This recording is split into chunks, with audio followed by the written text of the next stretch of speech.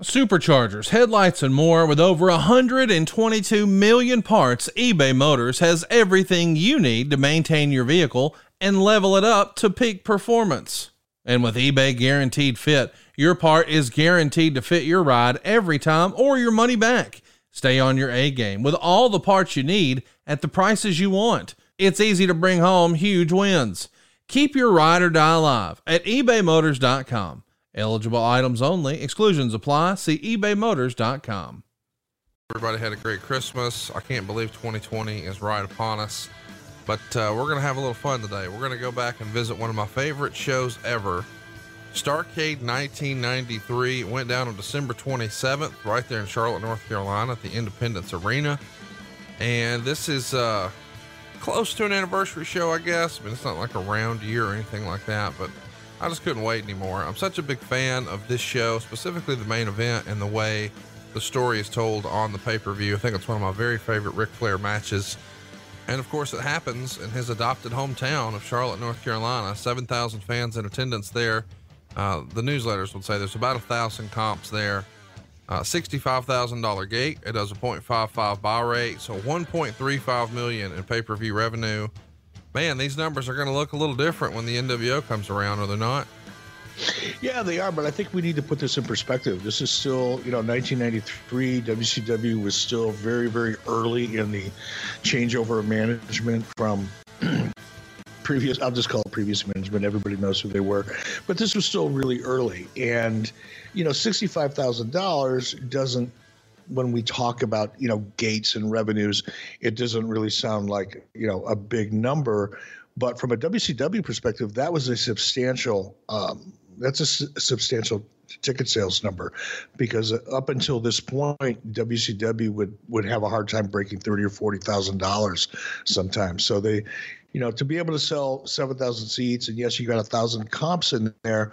Keep in mind, those comps are generally going to radio stations to help us offset promotion and things like that. It's not like we're giving them away on street corners to people that were walking by. These are, and everybody does it. Everybody will continue to do it, from WWE to AEW to whoever. That's a big part of marketing and promoting your events. So, 7,000 tickets sold in Charlotte says a lot about, the market's respect and love for Ric Flair and the anticipation for this match. I got to tell you, I really hoped that you would talk about how this gate was pretty good, because I want to put in perspective where the numbers were for just a typical show. In December of 1992, 1 year prior, your average gate was $8,370. In December of 93, your average gate is down 19% to $6,720. So on the surface, when you hear a $65,000 gate, to your point, it doesn't sound like a big number. And then you realize it's 10x our average. This is a company that is definitely trying to pull the nose up. We're, 6 months away maybe from signing Hulk Hogan. Things are going to change in a major way for the company in 94, but we're going to end with a bang here, because this is a good show. I should mention that even though we talked about 7,000 here at the arena and it maybe not being the biggest house, the average attendance in December of 92 is 930 fans. So if you run a house show in December of 92, 930 fans, that's it. Now, otherwise, beyond this show in December of 93, 640 fans. And I think sometimes fans look back at WCW and they just assume, well, it was always sold out at the United Center or whatever. But when you talk about 640 fans, this is like a strong indie in 2019. This is like, a Ring of Honor or an Impact running a spot show somewhere. 640 fans, and all of that is going to change very quickly. I'm saying all that to sort of set the stage for, I think a lot of people assume, cause there are Bischoff haters out there, believe it or not. And I think some of those people get on the bandwagon of, oh, well, he was just given a blank check and he could blah, blah. Well, that existed beforehand. There was no real change of ownership. Yes, there was a management change. But good Lord, 640 tickets, man. This is a long way from what WCW is remembered for. No, it is. And I could go on and on about that, but I'd be patting myself on the back, and I try not to do that any more than I already do. But I think another thing that, our listeners should think about as they're putting all of this stuff into context and all this information into context is this is also one of the reasons why we ended up going to Disney MGM Studios. Because if you think selling tickets to a house show was tough, or if you think selling tickets to a pay-per-view was tough in 92 and even in 93, selling tickets to a TV taping was even worse and even more difficult because everybody knew that, number one, the markets had all been conditioned that, WCW is going to give the tickets away, so there's no reason to buy them. Number two, television tapings back then, because we were taping 2 or 3 shows at a time, they were long, they were drawn out. It just wasn't a great presentation. And this is before pyro, this is before the big staging, this is before a lot of the great things that came along in 94, 95, 96, and so forth. So a television taping in 92, 93 was abysmal in terms of the audience that we could draw. And if we drew 600 people to a television taping, half of them were asleep during the match, with a bottle of wine in their lap because they got their tickets for free and there was nowhere else to get out of the cold or rain or the heat and the humidity. So they'd come to an air-conditioned or heated arena and watch wrestling for as long as they could. It was a very, very difficult environment to produce good television in. So this, again, in context, when people, talk about Disney, because there were a lot of people that criticized that as well, even internally, because of the challenges that Disney created by having to shoot so many episodes in advance in order to take advantage of the cost efficiencies. The staging itself, it was a smaller, closer environment, similar to Center Stage, but a little bit more antiseptic because a lot of the fans that would come in to watch the event weren't necessarily wrestling fans. They were just there to see something being produced on television. So we did lose a little bit in terms of the energy in some cases, but at least the Disney audience was sober. That was a really big advantage. And they were there presumably to have a good time as opposed to just getting out of the weather and eating cheap hot dogs.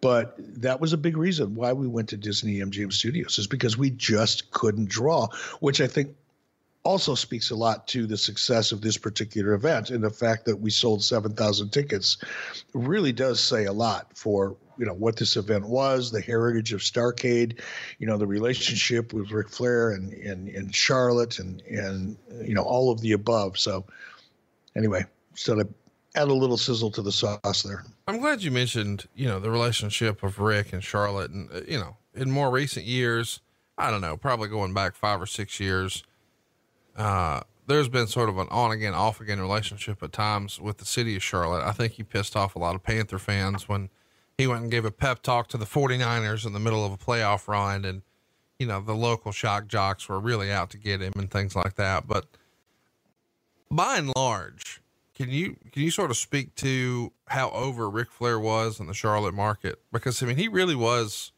like, with the possible exception, I guess, of Michael Jordan, he's the biggest celebrity in the state in this era, has he not?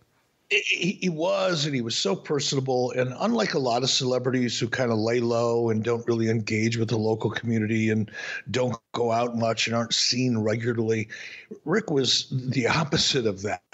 He was out and about. He was, in the restaurants having a great time. He was happy to meet and engage fans. He was happy to interact with people wherever he went. And I'll tell you one, quick story. When we were in Charlotte, I don't remember what Nitro it was or what the event was, but we were in Charlotte, and I remember after the show, I went to, we were all going to, meet at a local bar downtown and, celebrate after the show. And I walked in, and this was, when Rick and I on camera were having our storyline, right? So there was some heat between us. Part of it was real that we turned into, a storyline, and, a lot of the people knew about it, right?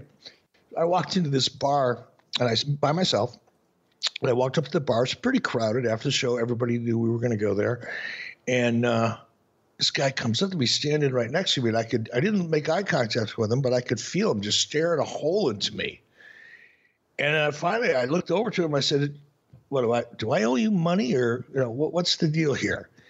And he just, I don't remember what he said, but he just lit into me and was giving me all kinds of a hard time about how I was treating Ric Flair, and what a piece of garbage I was. I'll clean up the language a little bit out of respect for who this person ultimately ended up being.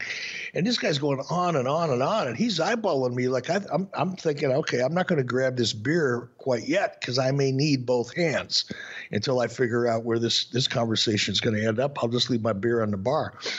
And I'm, half prepared and looking around me to see how much room I have to work. And I find out it's Hootie from Hootie and the Blowfish. Darius Rucker is his name. Yeah. Darius Rucker, but he was Hootie back then. Sure. And it was so much. And we've since obviously we became friends after that, and reach out and touch each other occasionally throughout the year on Twitter and social media. But he would, and I didn't know it. I didn't recognize him, initially. And I'm just, God, why is this guy so pissed off at me? But man, he's a big fan. He is a big fan. He listens to this show. So, shout out to Darius. And if you get a chance, Hootie and the Blowfish I guess they're still doing a bit of a reunion tour. I saw them a few months ago in Charlotte, and holy cow, they put on a good show. And you guys put on a good show here. We should talk about, just the importance of Starrcade for a minute, and you've talked about when you sort of took over, you made, in your opinion, Halloween Havoc like the tentpole event of WCW, and a lot of fans would come on board with that. I think 1996, with it being in Vegas, was really the first year it felt that way to me.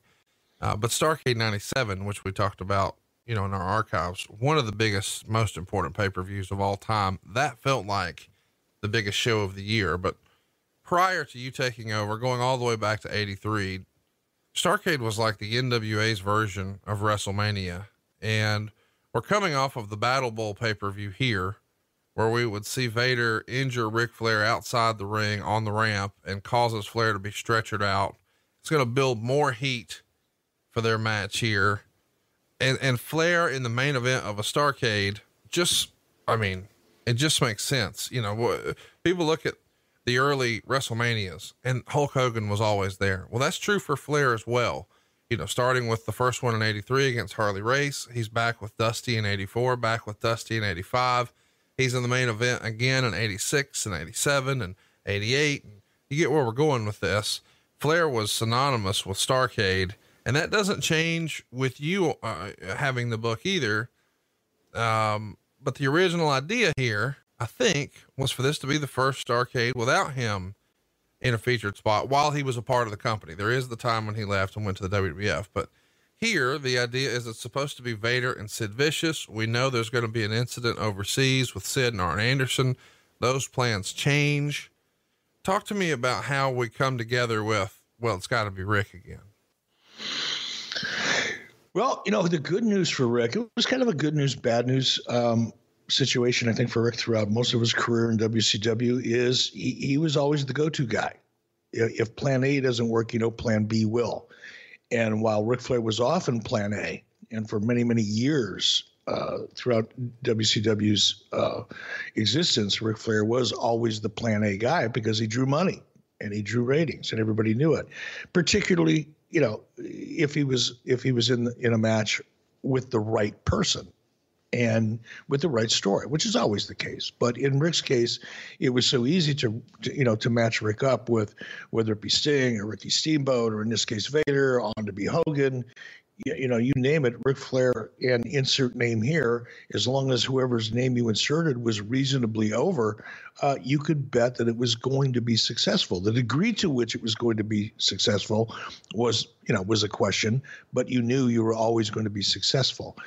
And I think in Rick's case, being that strong go-to guy never gave Rick a chance to take a break, really. And obviously injuries factored in, throughout his relationship with WCW. So you're kind of forced to take a break every now and then. But even then, he was doing promos. He was out in front of people. Rick never stepped away from the spotlight whether it was, still doing promos in an injury or working hurt or whatever, because he was just that strong. I hate to call him a utility backup, but when needed, it's like when the building's starting to burn and you can't put it out, with the kitchen sink, what do? You break the glass, pull the fire alarm, and in comes Ric Flair. And I think that hurt Rick in some respects. And I think this was just another example.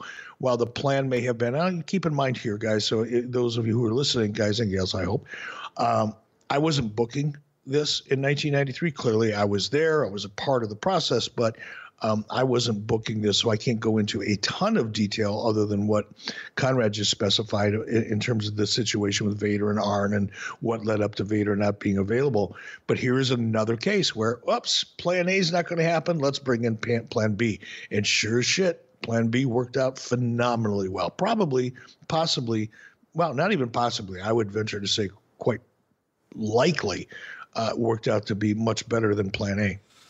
Of course, you meant Sid Vicious. You accidentally said Vader and Arn had a situation. Just to refresh everybody, it was in fact Sid. Sid's no longer with the company at this point. We've talked about that on the show in the archives where, in the falling out of this, Eric has to sort of make a judgment call of, hey, what really happened? And ultimately, since Sid sort of reignited the tussle and then goes to Arn's door, Eric makes the decision to part ways with Sid. Sid would pop back up in WCW years later, but that's the end of Sid, at least at this point. And they call on Ric Flair, as you said, sort of, behind the emergency glass break in case of emergency. Woo, here comes the Nature Boy to save the day. And I do agree with you that this show, and it almost feels like it was supposed to be for him. With this show happening in Charlotte, it feels a little bit like a no-brainer, especially when you've got this monster Vader. And I guess we should also mention, I don't think people would be talking about Vader and Sid as some all-time classic match. Would you agree? Oh, definitely. Definitely. I mean, that was, again, it was another match. It was, a high profile match. I think the idea of two, big men, clearly Vader being what was he, 450, I think, around that time. Yeah. Sid was a monster of a man. And I think the idea of, the big man main event and these two powerful beasts going at each other was, going to be a big draw. And it probably would have been successful to a degree. But again, you put, Ric Flair in Charlotte against Vader, and there was a story there. It's not like it came up completely cold. There was enough of a story there that we could kind of add some color to and some, put some meat on the bone that it actually, to your point, felt like it was supposed to happen.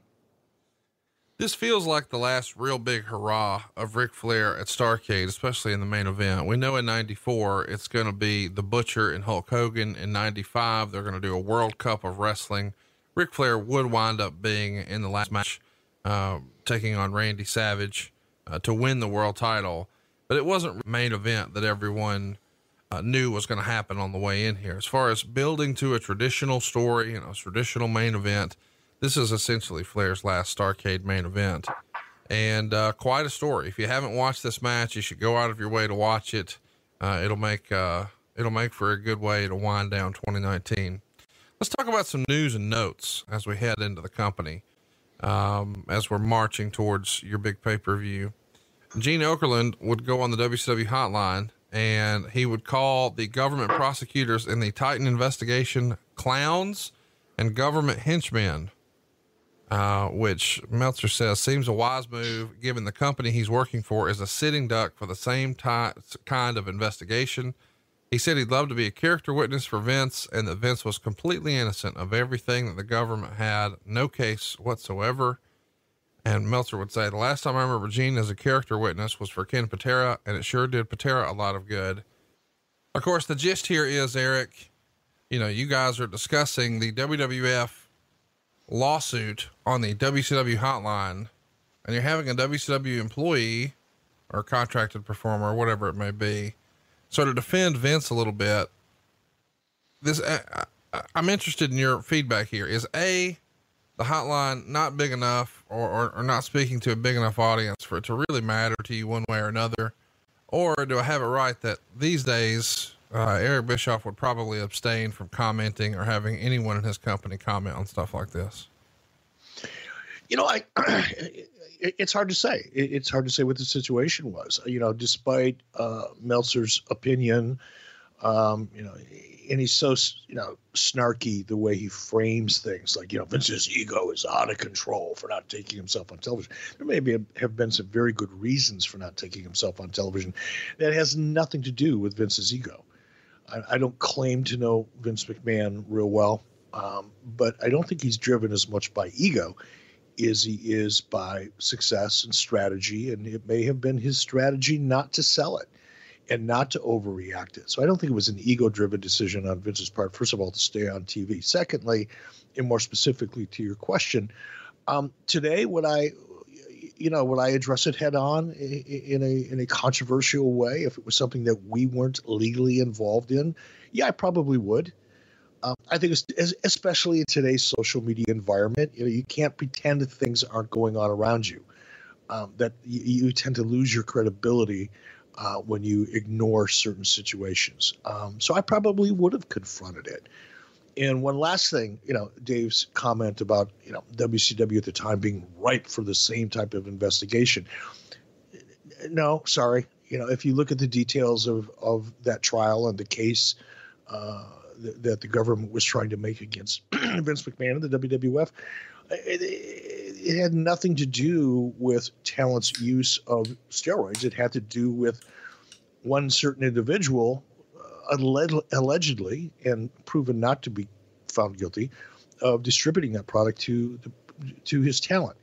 WCW didn't have anything like that, and nothing even remotely similar. So once again, I think the way the whole question was framed or the statement was framed was just way off base. And like I said, I probably would confront it and address it again, especially in today's social media environment.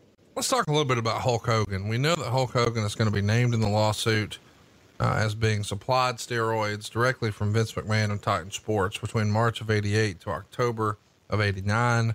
At this point, of course, Hulk Hogan is not under contract to WCW, but by late 1993, he's got to at least be on your radar as, hey, it would be nice to have him and a cool what if. Were you keeping up with the lawsuit with regard to Hulk Hogan at any point during this situation? I mean, even though he's not there, he's still on your radar, right? You're still interested. Oh, yeah, sure. I mean, it was big news. It was big news in the wrestling industry. It was big news in mainstream media. So of course I was aware of it and I was following it, but I wasn't obsessed with it. I wasn't, again, we weren't involved. I had no dog in the hunt, so to speak. So yeah, I followed it and I was aware of it, but tangentially, I didn't wake up every morning and try to find out what was going on any particular day in the courthouse.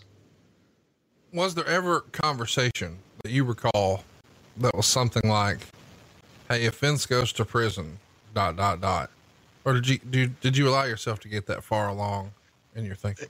No, I didn't think, again, I didn't think about it that much. Obviously that was something that, probably everybody that was aware of the case, knew could happen.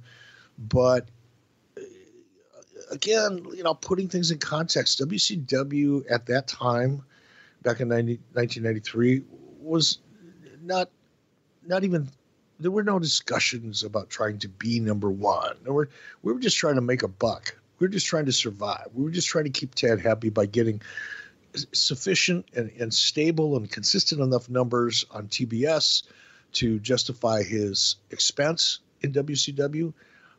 So we weren't, sitting in a room, licking our chops, wondering, God, what happens if Vince McMahon goes to jail? Does that mean we can become the number one wrestling organization? No. I mean, privately, people may have had those thoughts, but it certainly wasn't a conversation that I had with anybody, or a thought, frankly, that I had with anybody or with myself. Let's keep it moving here, because we are going to have a little bit of discussion on the WCW side. Meltzer would report 2 of WCW's most prominent bullseye posters for federal investigations, Davey Boy Smith and Sid Vicious, were both fired. Vicious, who had verbally agreed with WCW officials to a 4-year, $2.4 million contract just before the October 26 incident in England, where he and Arn Anderson stabbed one another in a fight that got out of control. Technically wasn't fired over the incident with Arn Anderson because of legal reasons, but for what was termed overall volatile behavior. Because of WCW officials apparently letting Vicious slide on steroid tests, there is a very messy can of worms that still has to be dealt with. So any decision being absolute may not wind up being the case in the long run, but for now, Vicious has been fired. A lot to unpack, so we'll just stop right there. There's a lot to unpack there because it's like fucking thought soup. I'm not even sure what he just said there. And I'm not please don't read it again. I don't want to hear it again, but there was a whole lot of snarky, smarmy shit that got thrown out just now, and none of it meant anything. None of it meant a thing. Again, context. What was the basis for the case in WWF against Vince McMahon? What was that case? That Vince McMahon and WWF were supplying steroids to the performers. Not that the performers were using steroids, because at that time the steroids were legal. They weren't illegal. So for Dave to suggest, and whatever that thought soup of a comment was or statement was, that, by having, Sid Vicious or Davey Boy Smith, who were likely using performance enhancing drugs, they weren't doing it in our direction, at WCW's direction. We weren't supplying, WCW wasn't supplying anything. There was no connective tissue there between what was going on in the WWF and what was going on in WCW. We let Vicious go for obvious reasons. The incident in October was a very serious one. It could have been much, much more serious, and the legal side of Turner Broadcasting handled it the way they felt was the best way to handle it in terms of distancing WCW from Sid Vicious. That's all that it was. There was no, to frame all of that within the context of the steroid trial that was going on is just, it's a stretch. Let's talk about, the way he was fired, because Meltzer says here, it's not directly because of the incident. In fact, it's called volatile behavior, and maybe it's tomato. Do you remember? It is tomato. And it was, look, it's a legal term. It's a term of art. That's why I said that, when someone is terminated, especially in a situation as serious as the one that Arn and Sid were involved in, Eric Bischoff doesn't get to sit behind his desk and decide, we're going to let go of Sid Vicious. So we don't want to say we're firing him. So what should we call it? That's up to the legal side of Turner Broadcasting. That was their choice, their decision. They framed that termination in the way that they felt provided them the most protection from any future litigation, either from Sid or anybody else. So let's talk a little bit about the next thing that's discussed here, that before the incident, he had a verbal agreement for a contract. Do you remember that being the case?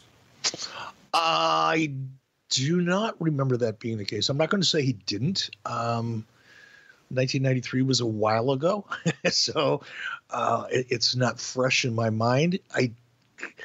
If it would have been in 93, I'm not sure how aware or how involved I would have been in those discussions, because that just wasn't my area at that time in 93. That didn't really start becoming more of my responsibility in terms of new talent and contracts and things like that until 94. So in 93, it's hard to say if that was true or not true. And probably because even if it is true or was true, I wouldn't have been directly involved in it. Let's talk a little bit about the next thing here. And I know you're going to get fired up about this, but I do want to have you touch on it. Great. It's been a great day so far, but whatever. Go ahead. Go ahead. The phrase apparently letting Vicious slide on steroid tests. Listen, I could extrapolate from that he's trying to hint that perhaps he failed some tests and you got swept it under the rug, or perhaps you just didn't test him. And I know you're going to fucking pop a blood vessel. Tell me what happened. Neither of those things happened. Again, which is so often the case with this piece of shit, Dave Meltzer. He just makes stuff up. We've seen that now so often. And I know you're a friend of his, and I try really hard not to get as upset about this stuff as I do. And really, there's no reason for me to at this point. We're talking about something that was going on in 1993. But unfortunately, the same kind of nonsense and bullshit happens today. And people read it, and now it gets spread on social media. And for some people, it becomes the truth. Just because one asshole, sitting, in a room in California decides he needs to fill up 10,000 words for his newsletter and starts making shit up. Look, was our steroid policy the beacon of, performance enhancement drug analysis and testing? No, it wasn't. Neither was anybody else's, by the way, including the U.S. Olympics. It was in 1993, the procedures, the protocols, and the ability to test for steroids were just really were becoming developed. And it was easy to get around steroid tests. Did we have a procedure in place? Sure, we did. Was it a check the box procedure? Meaning, did we have a policy in place because we knew that we should and didn't want to have anybody accuse us of not even testing? Yes, we did. And we used legitimate testing laboratories and protocols, none of which, by the way, was up to anyone in WCW to administer. It was administered outside of WCW for the sole purpose of being able to be held up as something that we didn't have any control over, meaning we didn't want to be accused, like Meltzer just did back in 93, of manipulating the test or sweeping it under the rug. That's bullshit. It was never true. You could criticize the accuracy. You could criticize any number of things about the testing procedures that were in place in 1993 for Major League Baseball, for the NFL, for WCW, you name it. You can criticize it or their policies with regard to, performance enhancing drug detection. But you can't say that someone at WCW, as Meltzer did, swept it under the rug or just didn't test them. That wasn't true. Never was. Let's keep it moving here. Arn Anderson, who had been suspended since the incident, will be reinstated on or around December 28th. It's been ironic since television is not taped months in advance to see Anderson doing interviews that were taped in September and October talking about being stabbed in the back. Davey Boy Smith was also fired this past week, reportedly to set an example about too many no-shows.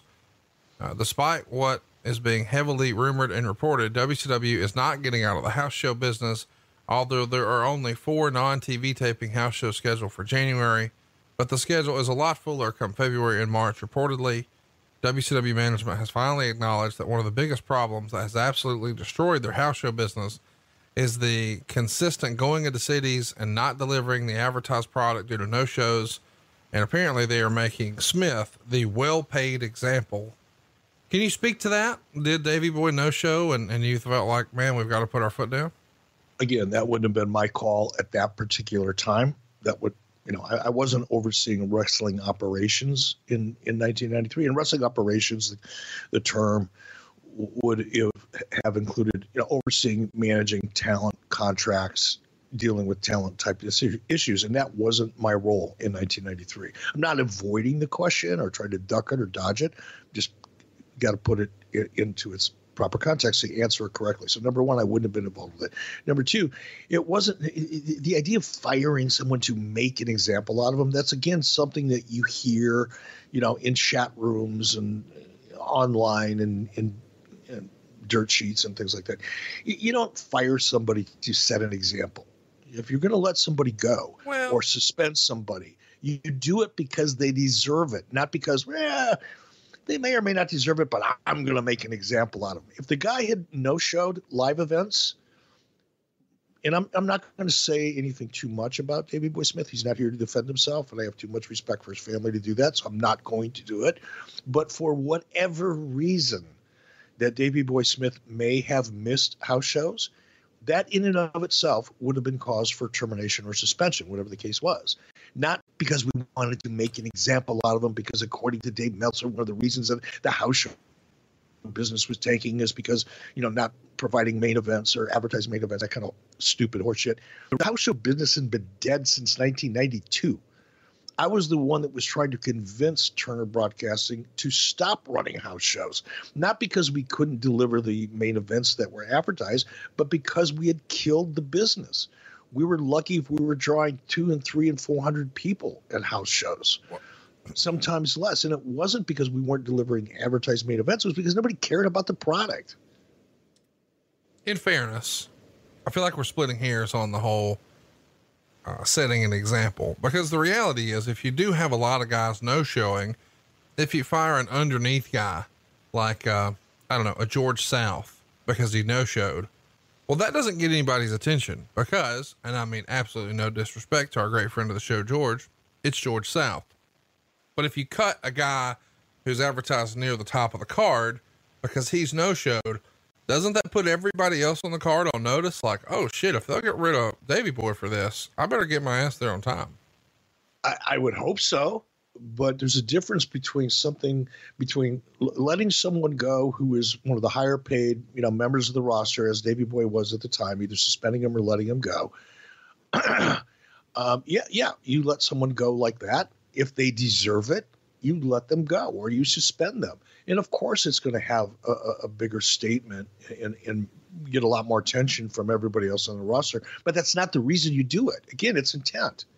The idea would be, regardless, if someone's no showing and there's no good reason for it, you let them go. Inherently, yes, it will make a bigger statement, but to suggest, and that's why we're splitting hairs here, to suggest, to imply, to infer that Davey Boy was let go in order to make that example, like that was the primary consideration in the process, is, nonsense. It's just unqualified stupidity is all that is. Yes, of course, inherently.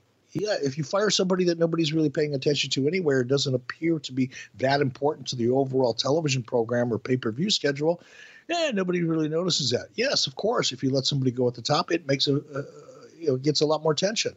But that's not the reason you do it. It's a byproduct. Let's talk about Bulldog. He was originally supposed to face Rick Rude at Starrcade, but after this firing, the boss, the former big boss man in the WWF, shows up here and makes an unannounced debut on a Saturday night and pins Rick Rude. And that sets up the match at Starrcade. When you knew you had Bulldog going away, did you just start going through the Rolodex to see who was available, or how did the deal with Boss Man come together? Again, I hate to keep saying this, but this is 93. So it wouldn't have, the original context would not have taken place between me and Boss Man. Probably an Ole Anderson, Dusty Rhodes, one or the other combination. Not really sure, is probably how that started, but I don't think they were connected necessarily. It was more of a situation where we knew Ray Traylor was available. He wanted to come in. Oh, by the way, we had to let go of Davey Boy Smith. So now what do we do? Oh, let's create an angle here and let's use Boss Man. It was more coincidence than it was design. I'm sure. Let's talk a little bit about Davey Boy again. Meltzer would say that he was the subject of something of a burial that at least bordered on a cheap shot on TV on Saturday. Quote, the story goes something like this. Smith negotiated a deal with Bill Watts for a certain amount of money, presumably $1,000, although I don't know this to be an accurate figure, per match. And Smith was under the impression that on dates he wasn't working for WCW, he was free to work independent shows, which is consistent with what Watts had said about the contracts he was signing people up for during that period. It also allowed for him to tour Japan, since he already had a deal with Giant Baba that he had negotiated with prior to coming into WCW, provided he gave WCW 2 months notice before those tours. Smith also claimed that Watts agreed to pay him a higher amount per show for a European match, since Smith was going to be the company's top draw because of his existing popularity from the WWF exposure and because he was a British native, of course. Smith received the same amount from the European tour as if the matches had been held in the US, and he complained about the money, and it wound up with him saying he wouldn't be going to house shows unless he got what he felt was due to him for the European tours. Apparently nobody at WCW contacted him to sort all of this out, with the claim being they didn't know his new phone number for the communication. And on November 30th, he taped the angle where he beat Rick Rude to set up their plan to match at Starrcade, but then he missed the TV taping in Dalton and quit unless the European money was made good. And then as such, WCW fired him, citing the missed show as rationale. That led to the weird switcheroo with the Big Boss Man. And allegedly, WCW was mad that Davey Boy had worked an indie show for his brother-in-law, Jim Neidhart, down in Florida, and wanted 60% of his pay from that show, with Smith believing his deal with Watts allowed him to work those indies. And WCW's thinking at the time, according to Watts, was it doesn't count. And since Watts isn't around, WCW's office was saying, nope, that's not the deal we had. There's no record of that. It feels a little bit like Who's on First here.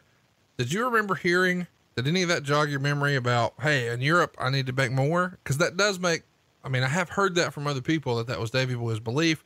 And it does make some logical sense that if he's the top guy over there, he should make more money. I don't know what to make of any of that, honestly.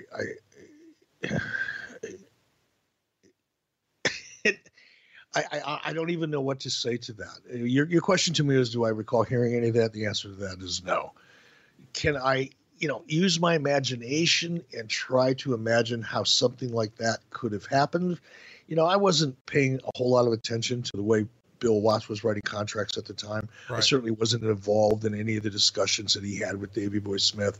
I don't know what was promised or suggested or inferred or implied in terms of what he could do and what he couldn't do, and whether or not he was going to make more money in Europe or not. I can't speak to it because I wasn't involved with it. And unlike, people who make a living talking about shit they know nothing about, I'm not going to do that because I wasn't there. I wasn't a part of it. So I can't really comment on it other than to answer your question. And that is to say, no, I didn't hear any of that.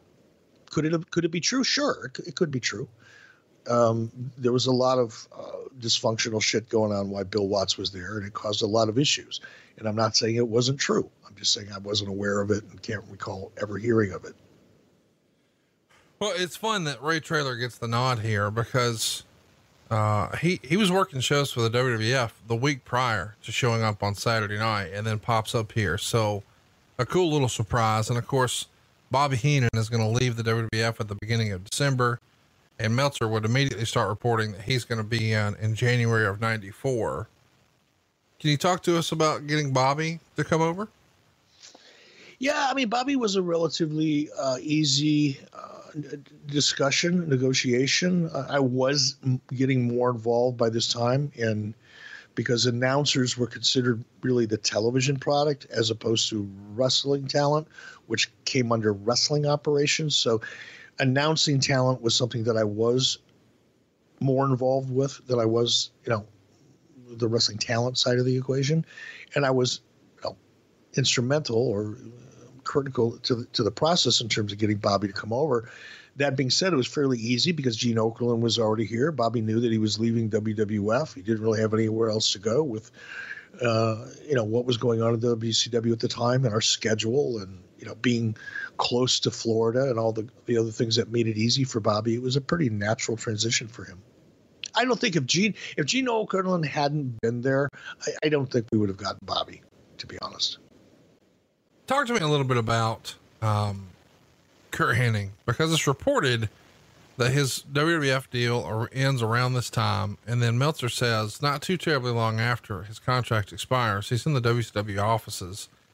And Wade Keller would report that you guys had given him an offer to do commentary on pay-per-views, Clash of the Champions, and TV. He doesn't wind up coming in here. Do you remember having discussions with Kurt in 1993? I mean, I remember the first discussion I had with Kurt, and it was significant because Larry the Axe came along with him, and I had known Larry from AWA days. So and I had known Kurt also. Now I didn't know Kurt, when I say I knew him when he was in WWF, but I didn't, communicate with him and that type of thing. But I knew Kurt from before I got into professional wrestling. He grew up, he went to the same high school as my wife. We had a lot of the same, mutual friends in and around Robbinsdale and, the areas that we all kind of hung out at. So I was familiar with Kurt, obviously familiar with him from his AWA days, but I didn't really have a close relationship with him. And in our first meeting, and I don't know if it's the one that Wade is referring to here, but his first meeting, he came in with Larry. It was a great meeting. I think Larry wanted to sit down and see where my head was at, or at least be in the room while Kurt was there discussing it to see where my head was at and just kind of take the temperature. But overall, it was a great meeting.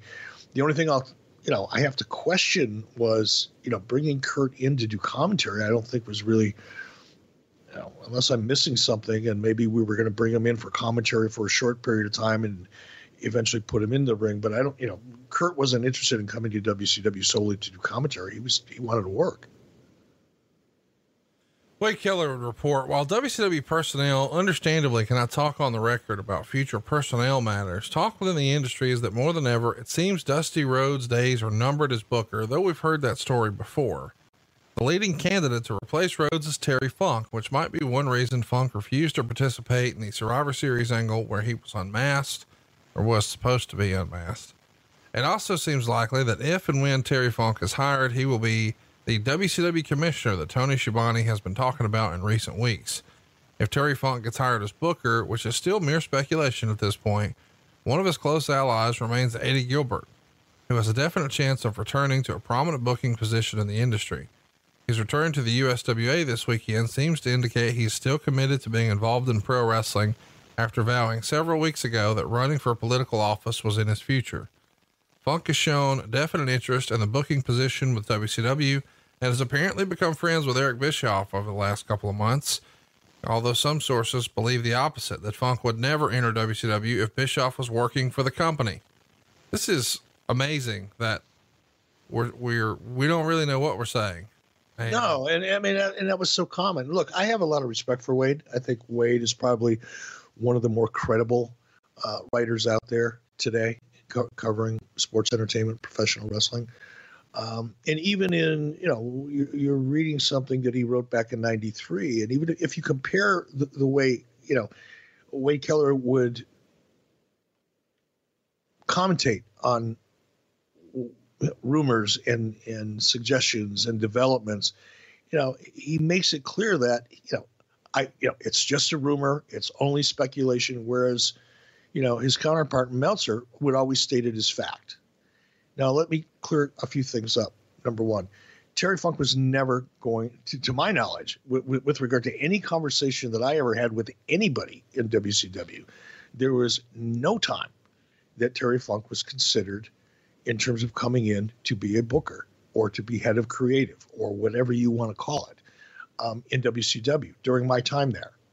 That's just a fact. And I'll speak to that because I was there.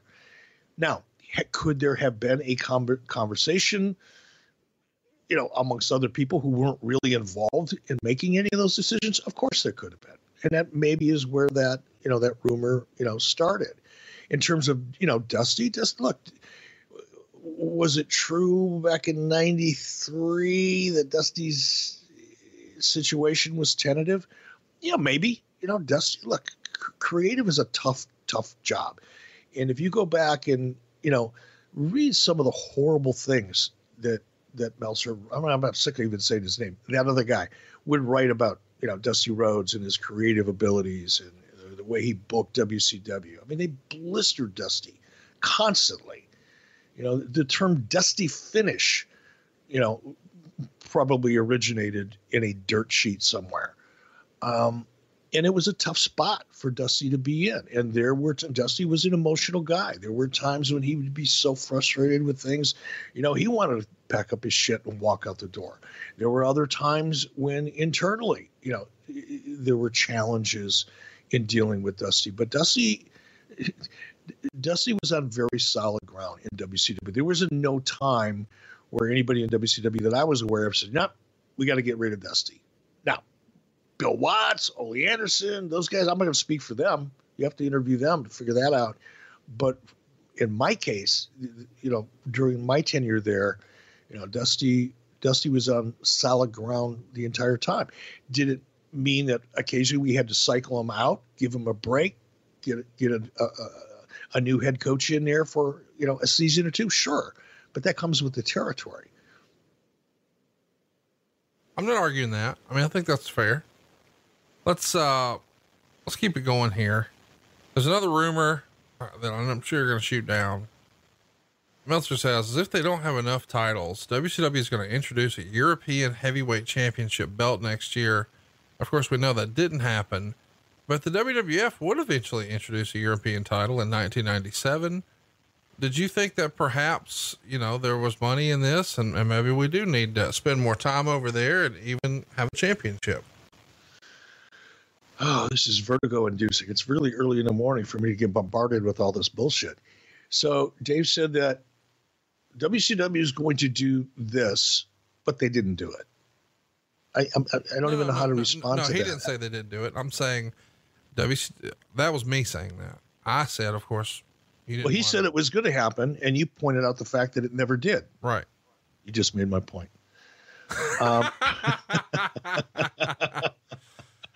Good. Now you beat his ass for a while. Let's talk about Japan. Wake Yellow report Eric Bischoff was in Japan over the last week, meeting with officials from New Japan, presumably looking to reestablish a working agreement with the promotion and perhaps learn a few things about how New Japan has achieved the level of success it has. Talk to me a little bit about, in 1993, what that relationship was like and what you were hoping to accomplish. We know you're going to do a lot of talent trade. Clearly these meetings are very successful. You guys hit it off. How critical and important was Sonny Ono to all of that too? Wow, that's a really good question. You've got to go back. And again, in 1993, this is at the end of the Bill Watts era, for whatever you want to call it. There had been some very tense discussions between WCW and New Japan based on commitments that Bill Watts had made. And then, according, I'm going to be fair to Bill here. From what I heard from the New Japan side of the equation, Bill reneged on a lot of the things that he had promised to do. So the working relationship, first of all, there was no working relationship at the time that I went over there. The only relationship that existed was a bad one as a result of previous dealings between Bill Watts and New Japan. So when I got to New Japan, now again, let me kind of go back up a little bit. Brad Ringens, who I knew from high school, Brad was a year older than I was, and he wrestled for a high school in Appleton, Minnesota. And I wrestled in Minnetonka High School, not that any of it matters, but because of the way the regional wrestling tournaments were orchestrated in Minnesota, we ended up wrestling in a lot of the same regional tournaments. And that's how I first got to know Brad.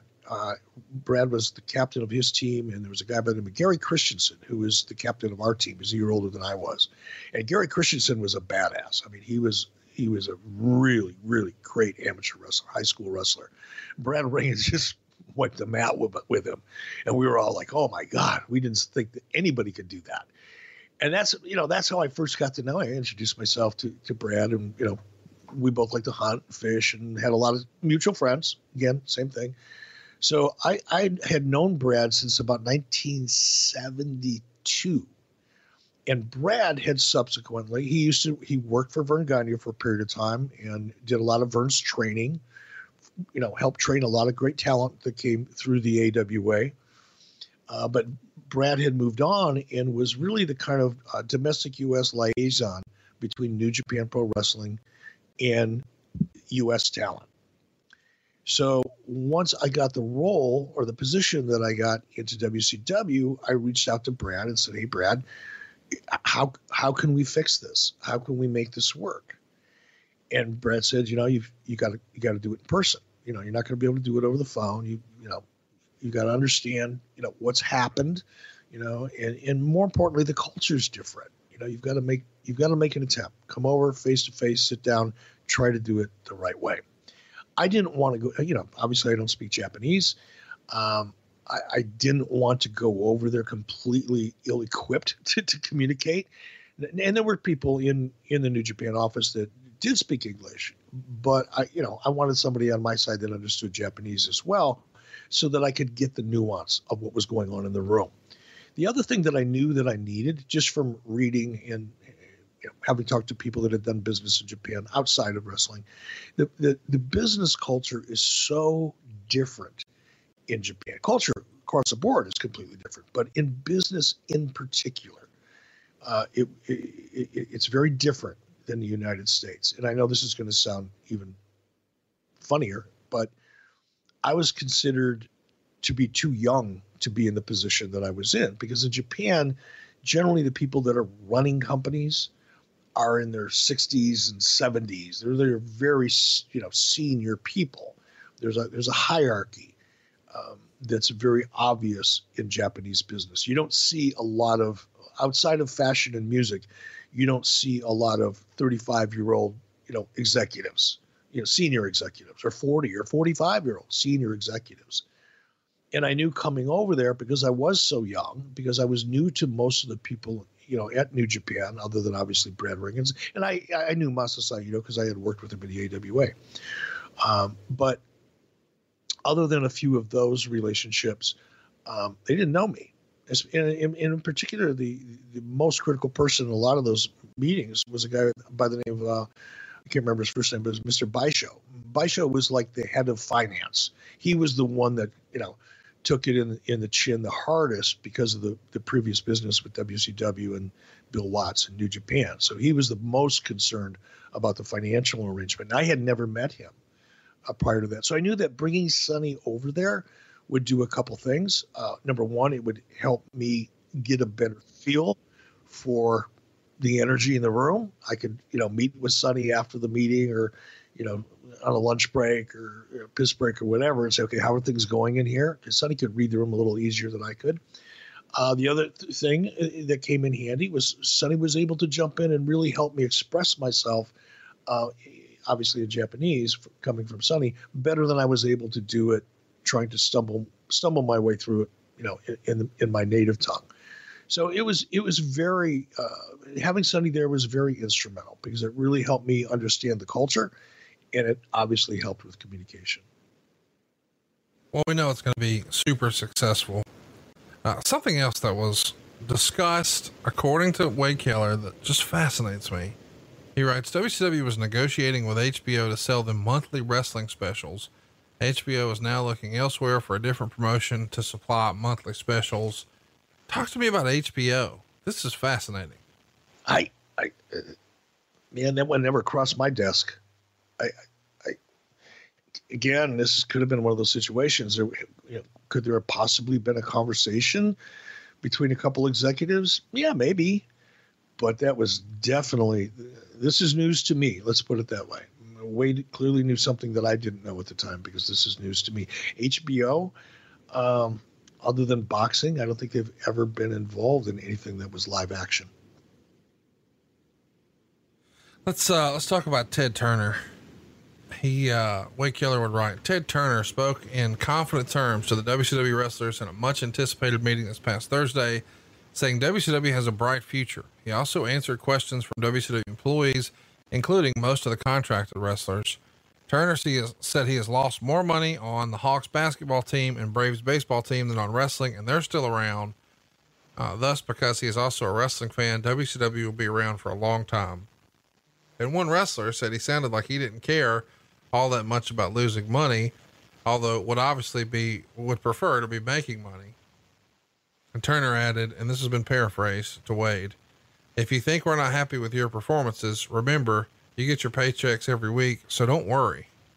And Turner mentioned future specials or promotions with his TNT network as a possibility. And of course, TNT is the home of NBA basketball games and NFL games, besides the main lineup of older movies. And when one wrestler asked Ted about steroids, he supposedly said, I heard they make you sterile. Nothing's worth that. If you want to get bigger, buy a Jane Fonda workout tape or something to that effect.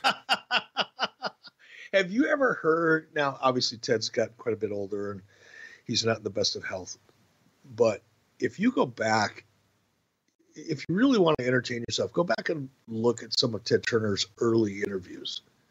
You talk about a guy who's one of us. He's just, I really miss Ted. And I could hear him saying those things. I don't recall if he said them or didn't say them. I was in the meeting. He may have said it word for word. It's hard to, I'm not going to say he did or didn't say anything.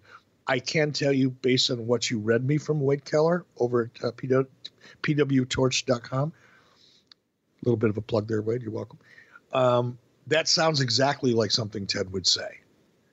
It's just the way he spoke. He was when I say one of the boys, I don't mean one of the wrestling guys, nobody in the locker room, but he was just he's about as common as you can get when it comes to the way he communicated. And I could hear him saying those things. I really can. Amazing. But again, you have to understand, look, again, if you read anything about Ted Turner, if you read some of his, an autobiography of Ted Turner, you learn anything about his history. Ted had a vision for WCW. It wasn't just because he was a wrestling fan. Yes, he was a wrestling fan, but that's not why he had WCW.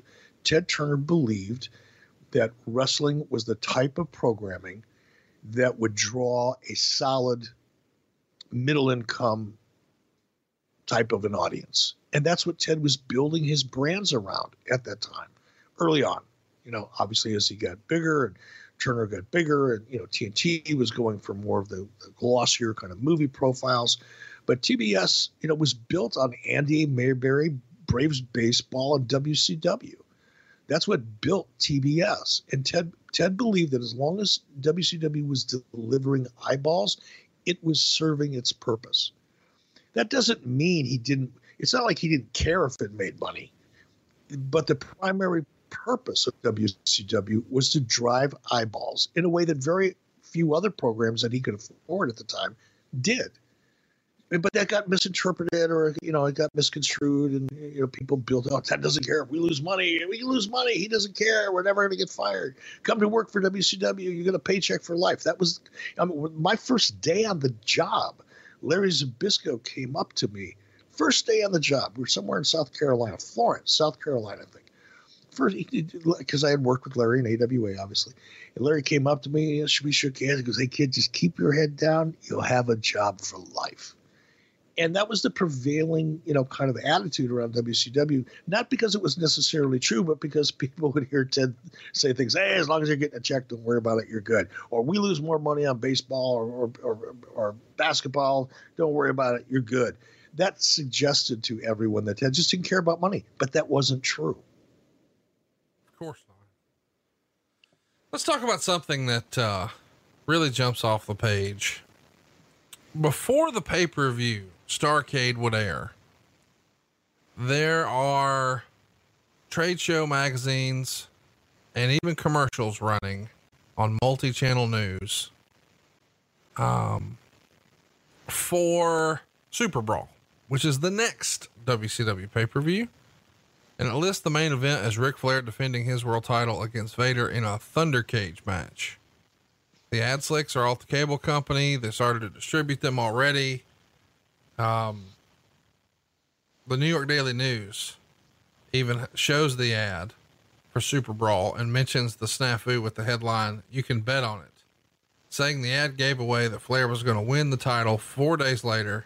And if you needed some extra holiday cash, bet the ranch on Flair if you could find someone to take the bet. TV gods have this information. It just feels like a monumental snafu, especially in this era. Were heads rolling as a result of this? No, heads unfortunately didn't roll enough in WCW. That was a huge fuck up. That was it was a Sharon Sadello, Mike Weber, disaster. And in fairness to them, it was their responsibility. They oversaw that type of thing. So it has to end up with those two. However, a lot of times we would be providing things because we had to. Our pay-per-view providers, whether it be DirecTV or Dish or anybody at that time, they demanded that we had certain information to them 90 days, 120 days in advance. Well, once we give it to them and they decide to go out with it, it's kind of out of our hands. So I'm not saying that that's exactly what happened here.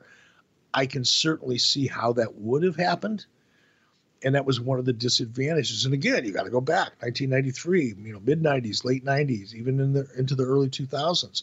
everybody was so dependent upon DirecTV and Dish to get your product out to the masses and pay-per-view that you had to play by their rules. And once you gave them the collaterals, meaning, all of the posters, the arts, the matchup, the title of the event, and all that kind of thing, that we were contractually obligated to provide to them within a certain time frame. Once we handed that over to them, it was kind of out of our control and out of Sharon Sadella's control and out of Weber's control. That doesn't mean that, they should have done a better job. They should have communicated better. Ultimately, it has to land on their desk as their responsibility for the screw up. But yeah, it was a huge disaster. Let's talk about what you were charging for. Starrcade 1993. The show opens with a cool little tribute to Ric Flair, showing pictures of him as a kid and growing up, some highlights of his past matches, and then the highlights of Vader are shown. And Vader is just an absolute monster.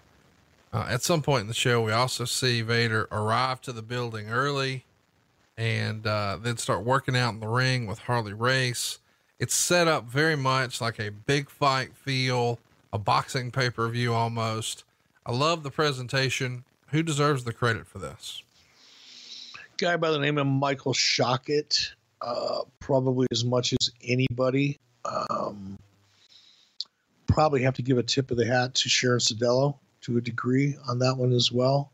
But really, Michael Shockett, Craig Leathers were probably more important than anybody in that process.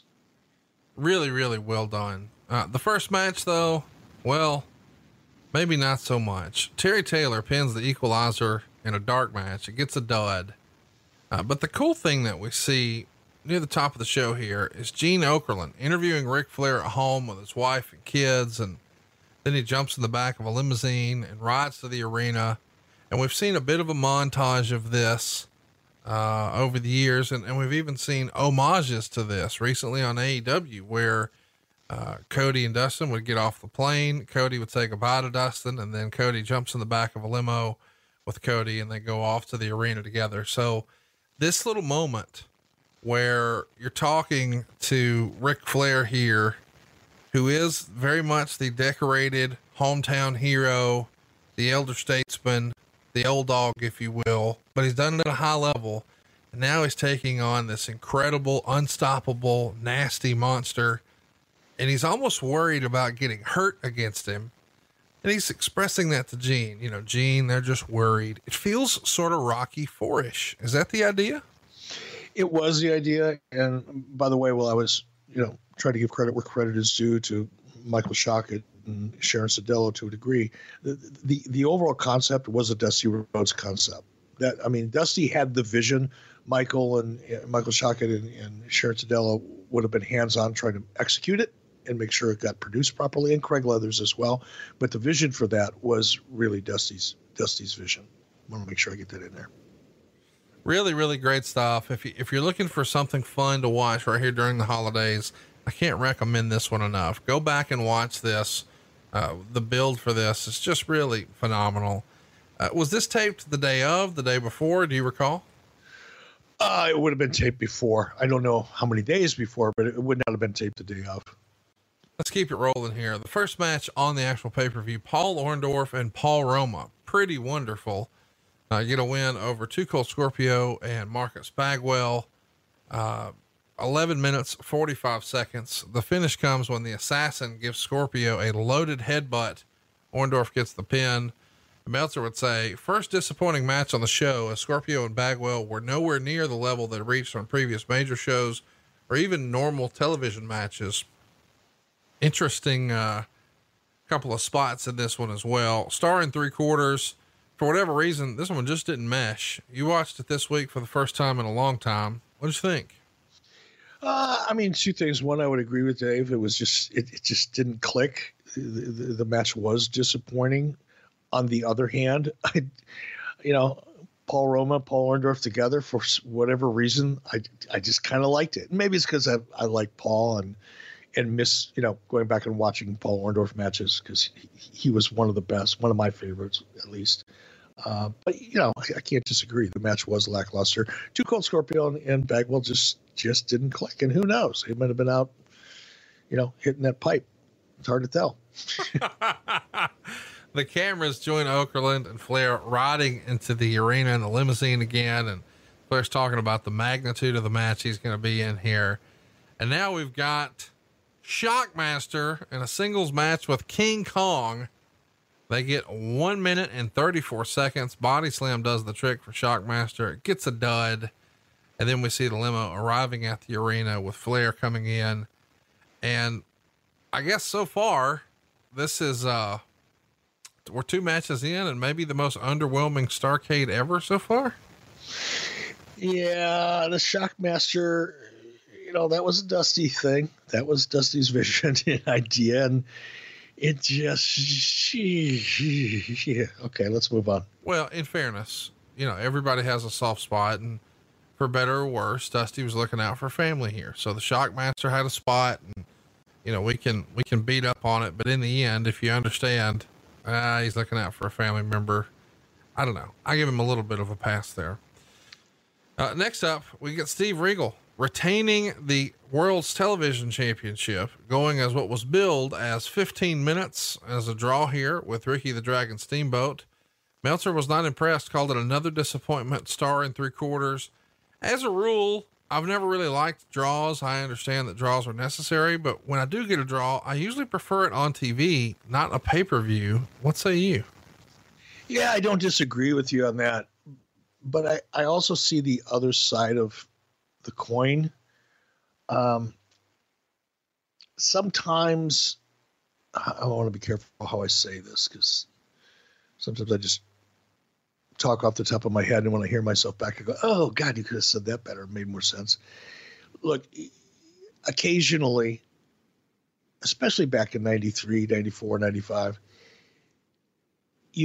I'll speak for myself. I would do things like this, as an example, that no one would expect.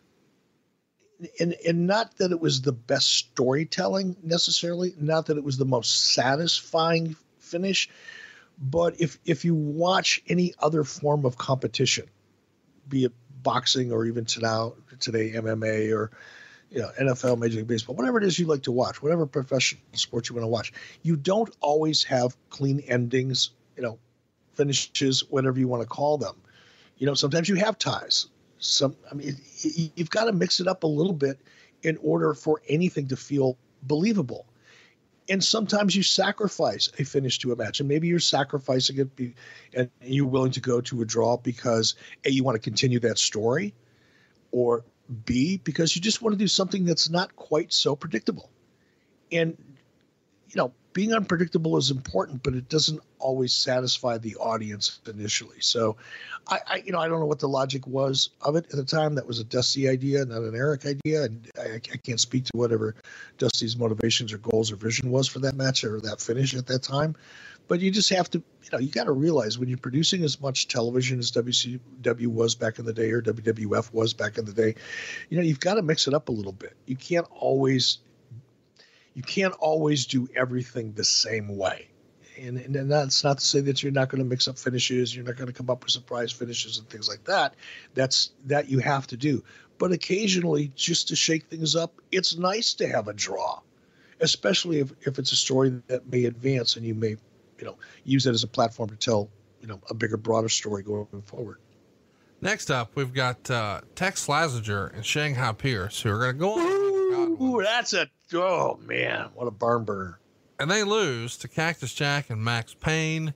They go 7 minutes and 48 seconds. Cactus Jack pins Pierce with a double arm DDT, and Meltzer would say match was uneventful until Jack tried a lucha libre move of being backdropped over the top rope by Payne and turning it into a plancha dive, which looked like it nearly killed him. Star and a quarter. Cactus Jack was notorious in this era for pulling crazy stunts, but this is maybe not the best match that he had.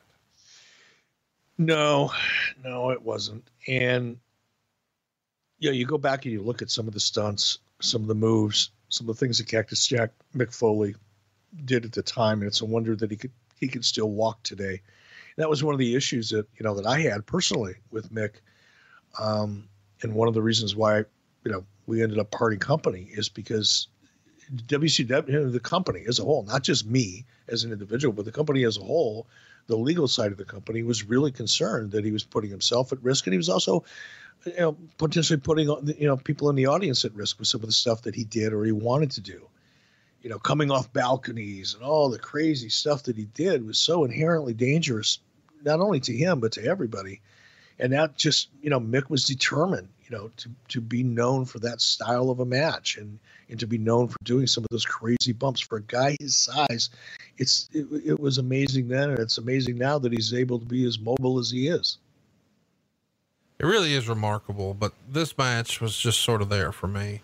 Next up, we get Kyle Petty, who's a NASCAR driver. He's interviewed ringside by Gene, and he's going to compare Flair to his legendary father, of course, Richard Petty. And next up, we get Steve Austin and Dustin Rhodes, and they get 13 minutes and 32 seconds for the first fall.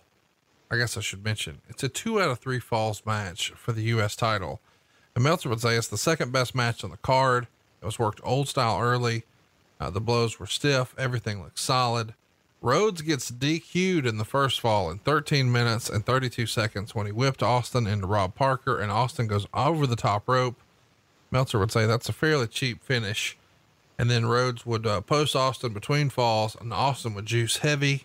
Then he gets the second fall by out of nowhere using the tights in 1 minute and 28 seconds. And he's announced as a new champ. Meltzer's critical of this decision, saying, "Since when does a title change hands when the challenger wins a fall with a DQ finish? Good thing it's wrestling, so you can change storylines and rules at will." So yeah, 2 3/4 stars. I love the performers in this one, but it is sort of weird that one of the falls is a DQ. What'd you think? I don't disagree. I didn't book it. I didn't lay out the finish. So I wasn't involved firsthand, so I can't really speak to it directly, but as a fan and as somebody who's responsible for putting on television shows and pay-per-views, it was a questionable way to do it. No doubt about it, but the talent in the ring made up for it. Yeah. And it's cool to see Steve Austin pick up a win and become your United States champ. Next up, we've got Rick Rude and the Boss. They go 9 minutes and 8 seconds. Of course, this was originally supposed to be Rick Rude and Davey Boy Smith. Meltzer would say it's not nearly as good as their television match, but Rude got a good heel reaction coming out. So the people are still somewhat into it. But this is for the international title. Meltzer says they shouldn't worry about a unification. They should just make this belt disappear. He gives it 2 stars. I liked the Big Boss Man in the WWF, his first run. I don't think he did his best work for you guys in WCW. What'd you think of this one? I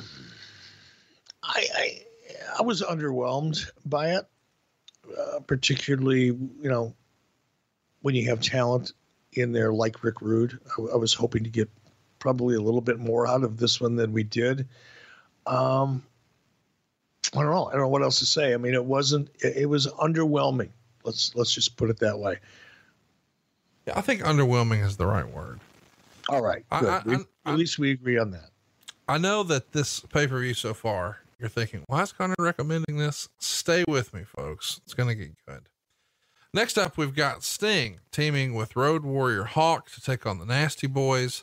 So our baby faces get the DQ win in 29 minutes and 11 seconds. Holy smokes.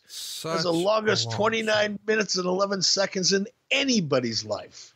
The rumor and innuendo is that Missy Hyatt and Hawk had been sort of seeing each other and break up right before this Starrcade, and she slaps the shit out of him in this match. I know Missy Hyatt's your favorite person to talk about. Does any of that ring a bell? No. Again, I'm not saying it didn't happen and it wasn't true. It's just not on my radar at the time. Meltzer would say they did the Road Warrior finish on Knobs and Sting put him in the Scorpion. And when Missy Hyatt interferes for the DQ, he says, I'm in the minority on this, but I didn't think the match was that bad. Although the idea of them going that long for such a weak finish was awful. this may not have been the scheduled finish, as they may have booked it to go the full 30 minutes, but Sags was injured and hospitalized after the card, and they may have done a quickie impromptu DQ finish that didn't work out. What do you remember about Sags getting injured here in this 2.5 star match? God, I hate to say this, Conrad, but I just don't remember it. It must not have been that serious of an injury, because I was pretty friendly with both Sags and Knobs, having known them both from my time in AWA. So it doesn't stand out to me. Can't comment on it. Sorry. No, all good. Here's something you can comment on. These guys needed to take care of themselves. You know, if you were injured or hurt or not feeling well, I mean, you take too many risks in that ring to not take care of yourself. And I'm glad that he went to the hospital. I mean, this is before we really knew everything that we know now about, you know, concussions and head trauma and things like that. And the Nasty Boys, man, they were rough and tumble brawlers for a long time. And if it was something where they needed to go to the hospital, they probably should have. No doubt about it. And again, you know, you pointed it out so correctly.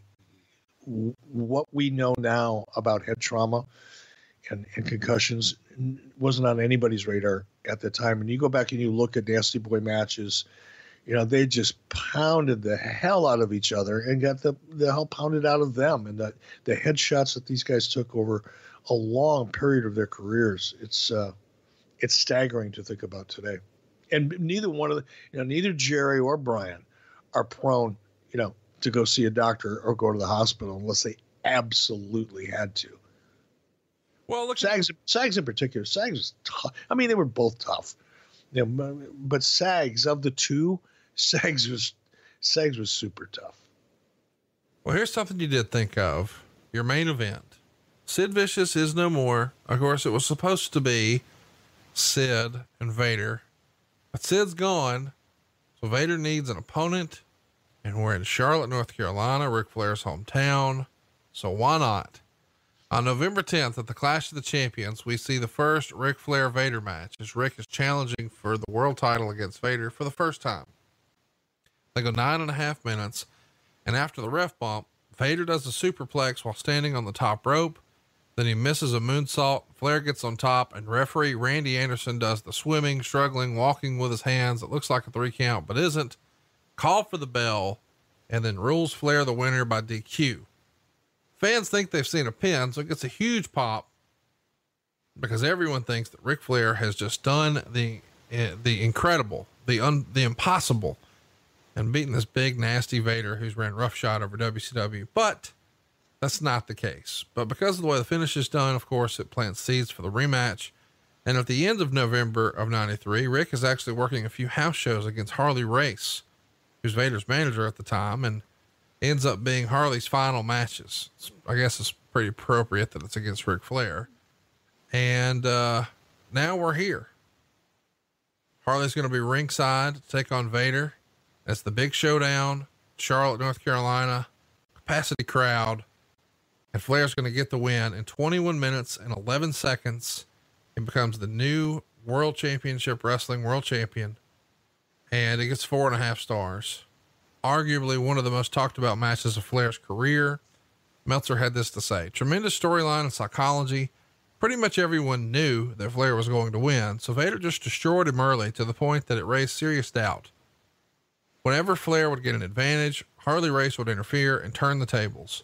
A Vader clothesline busted Flair's lip, mouth, and tongue and loosened some of his teeth, and he was bleeding badly the rest of the way. After kicking out of a superplex, Flair made a comeback working on Vader's knee, wrapping it around the post, hitting him with a chair, and it turned into some great brawling outside the ring. After another Vader cutoff, he missed a splash, and Flair got him in the figure 4, but Vader made the ropes. Finally, Vader misses the big moonsault. Flair goes for the cover, but Vader kicks Flair off, and at the same moment, the 50-year-old King Harley comes off the top rope with a diving headbutt and hits Vader.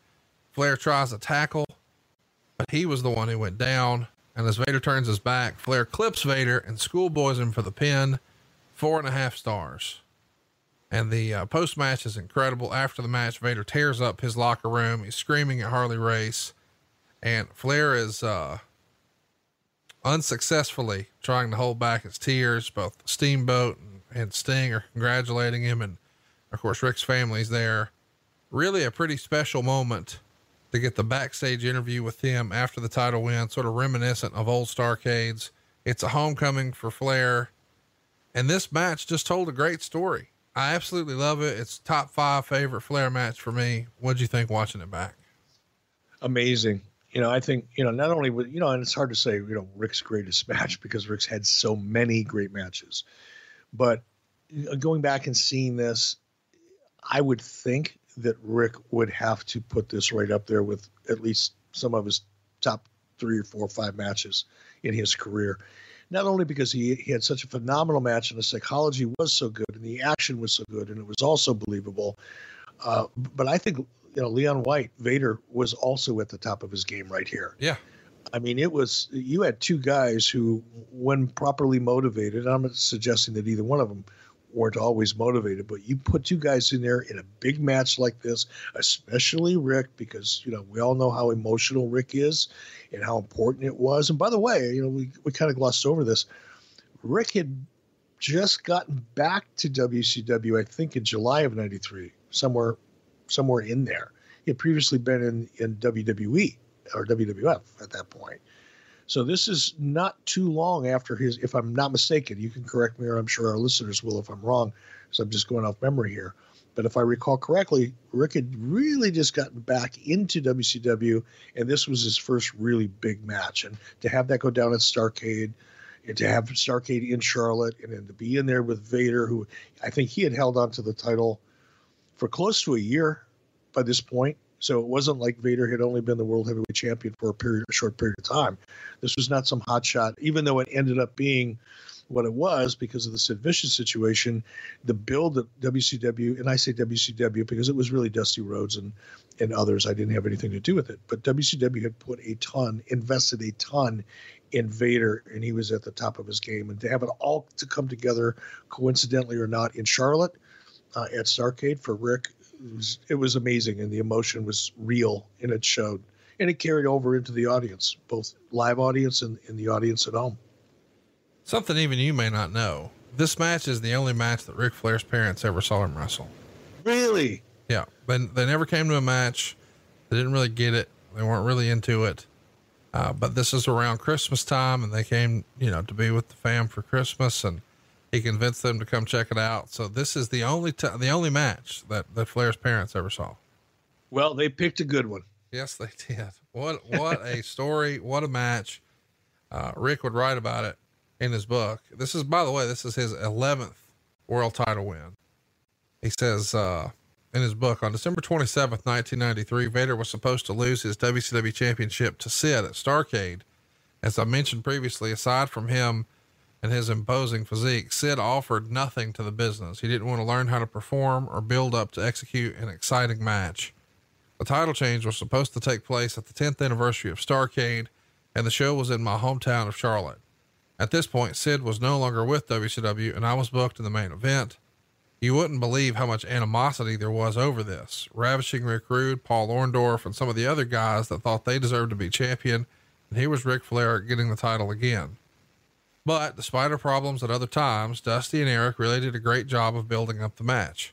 As I've alluded to before, Dusty could be a genius, and there were periods when he had a vision that was second to none. I know there were other guys were kidding Leon backstage for having to lose the title to me. So when we got in the ring, we practically fought for real during parts of the match. When Leon suplexed me from the top rope, he protected me.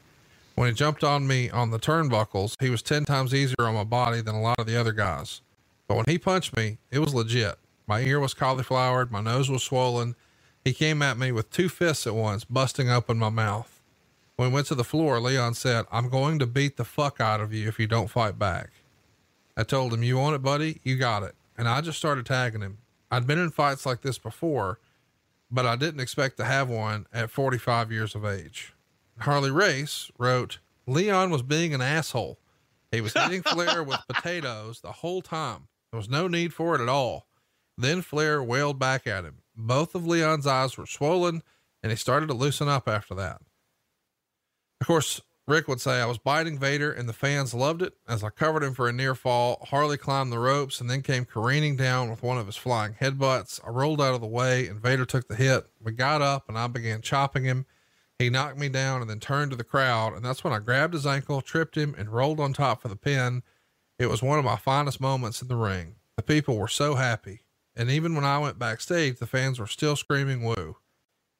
I never really had the feeling that my parents liked wrestling. They told me all the time that they were proud of me, but I know they had no passion for the business. I was glad that they could be there with my kids that night and see how much I meant to people. In the dressing room, I cut an interview with Beth and all my kids present. Reed started to wander out of camera range, and with blood all over me, I steered him back into the shot. I had tears in my eyes as I lisped through a bloody mouth. I've been a very, very fortunate man. I just couldn't help it. The business was so real to me. I'd given everything I could in that match for myself and for the fans who'd grown up watching me and for my family. And the morning after I defeated Vader, my phone rang. It was Hulk Hogan. He was busy taking his kids to school, but he had one thing to tell me. You made me cry last night, you old bastard. Pretty phenomenal write-up from Rick in his book about this. As a result, really, of that one match, this show in the Wrestling Observer reader poll got 66.7% thumbs up, only 22% thumbs down, 11.3% thumbs in the middle. When it came time for the best match poll, every single voter voted for Flair Vader as the best match on the card. I can't recommend going back and watching this match enough, but it's not just the match, not just in the vacuum, the match. I mean, the build up, all the stuff at Flair's house, the ride into the arena, Vader warming up in the arena before doors open, Flair celebrating with his family afterwards. Just as good as it gets, man. When wrestling is good, it's fucking great. And this was one of those moments. It is. And I want to make sure to say this before we close this one up. The elements, the portions of the show that you're referring to, the limo ride and the backstage stuff and the warming up and all of that, that was all Dusty Rhodes. That's what Dusty loved to do. That's what Dusty was best at, is setting that tone and creating that emotion. You can argue, or discuss or debate or whatever you want to do, the matchmaking or booking, whatever you want to call it. But when it came to putting together the visual, the drama, the emotion, the buildup, that feeling of something really big happening, that's what drove Dusty Rhodes. That's the part of Dusty Rhodes that I remember the most, working with him. He would go from being business and doing what he had to do to get through the day and all the things that you have to, do throughout the day and, to keep your business going. But when he shifted into that creative mode where he was able to kind of sit alone and see a picture in his head and then communicate that picture, from what he saw in his head to a piece of paper, and then take it from paper and share it with people. That's when Dusty Rhodes was at his happiest, and he was great at it. And what you saw on this pay-per-view and the elements that you're referring to here was 100% Dusty Rhodes. Well, kudos to Vader, kudos to Rick, kudos to Harley, and most of all, kudos to Dusty for having the vision to put this together, because man, it is a real treat. And what a great way to end the year here on 83 weeks. We're going out on a high note, one of the great moments in WCW history. And I can't believe it, man. Another year of 83 weeks is under the bridge. We've got all the hay in the barn. What's new for 2020? What can we expect on 83 weeks here, Eric? I don't know. I think you and I are going to have to concoct some ideas. Now I'm going to swing up. We're still down in Clearwater, Florida, and we're going to be here for another week or two. And then Mrs. B and I are going to drive up. We're going to gradually make our way back to Wyoming, but we're going to stop in Huntsville because you and I got a little bit of business to discuss. But I also want to discuss maybe tweaking the format a little bit, maybe adding a second show. Ooh, who knows? Well, I'm not mad at that. What are we thinking? Let's open it up to the listeners. If we were to create a second show, what do the listeners want that show to be like? What's the format listeners would like to hear? Maybe talking about current stuff, maybe, I don't know, analyzing stuff from the WWE network that I had nothing to do with. I don't know. Let's just open it up. I'm not mad at it. We're going to open it up next week. And, after we had this great celebration of all things great WCW with this wonderful main event, next week, we're going to watch the First Thunder and depress the hell out of Eric Bischoff. And the week after that, Sold Out 1999.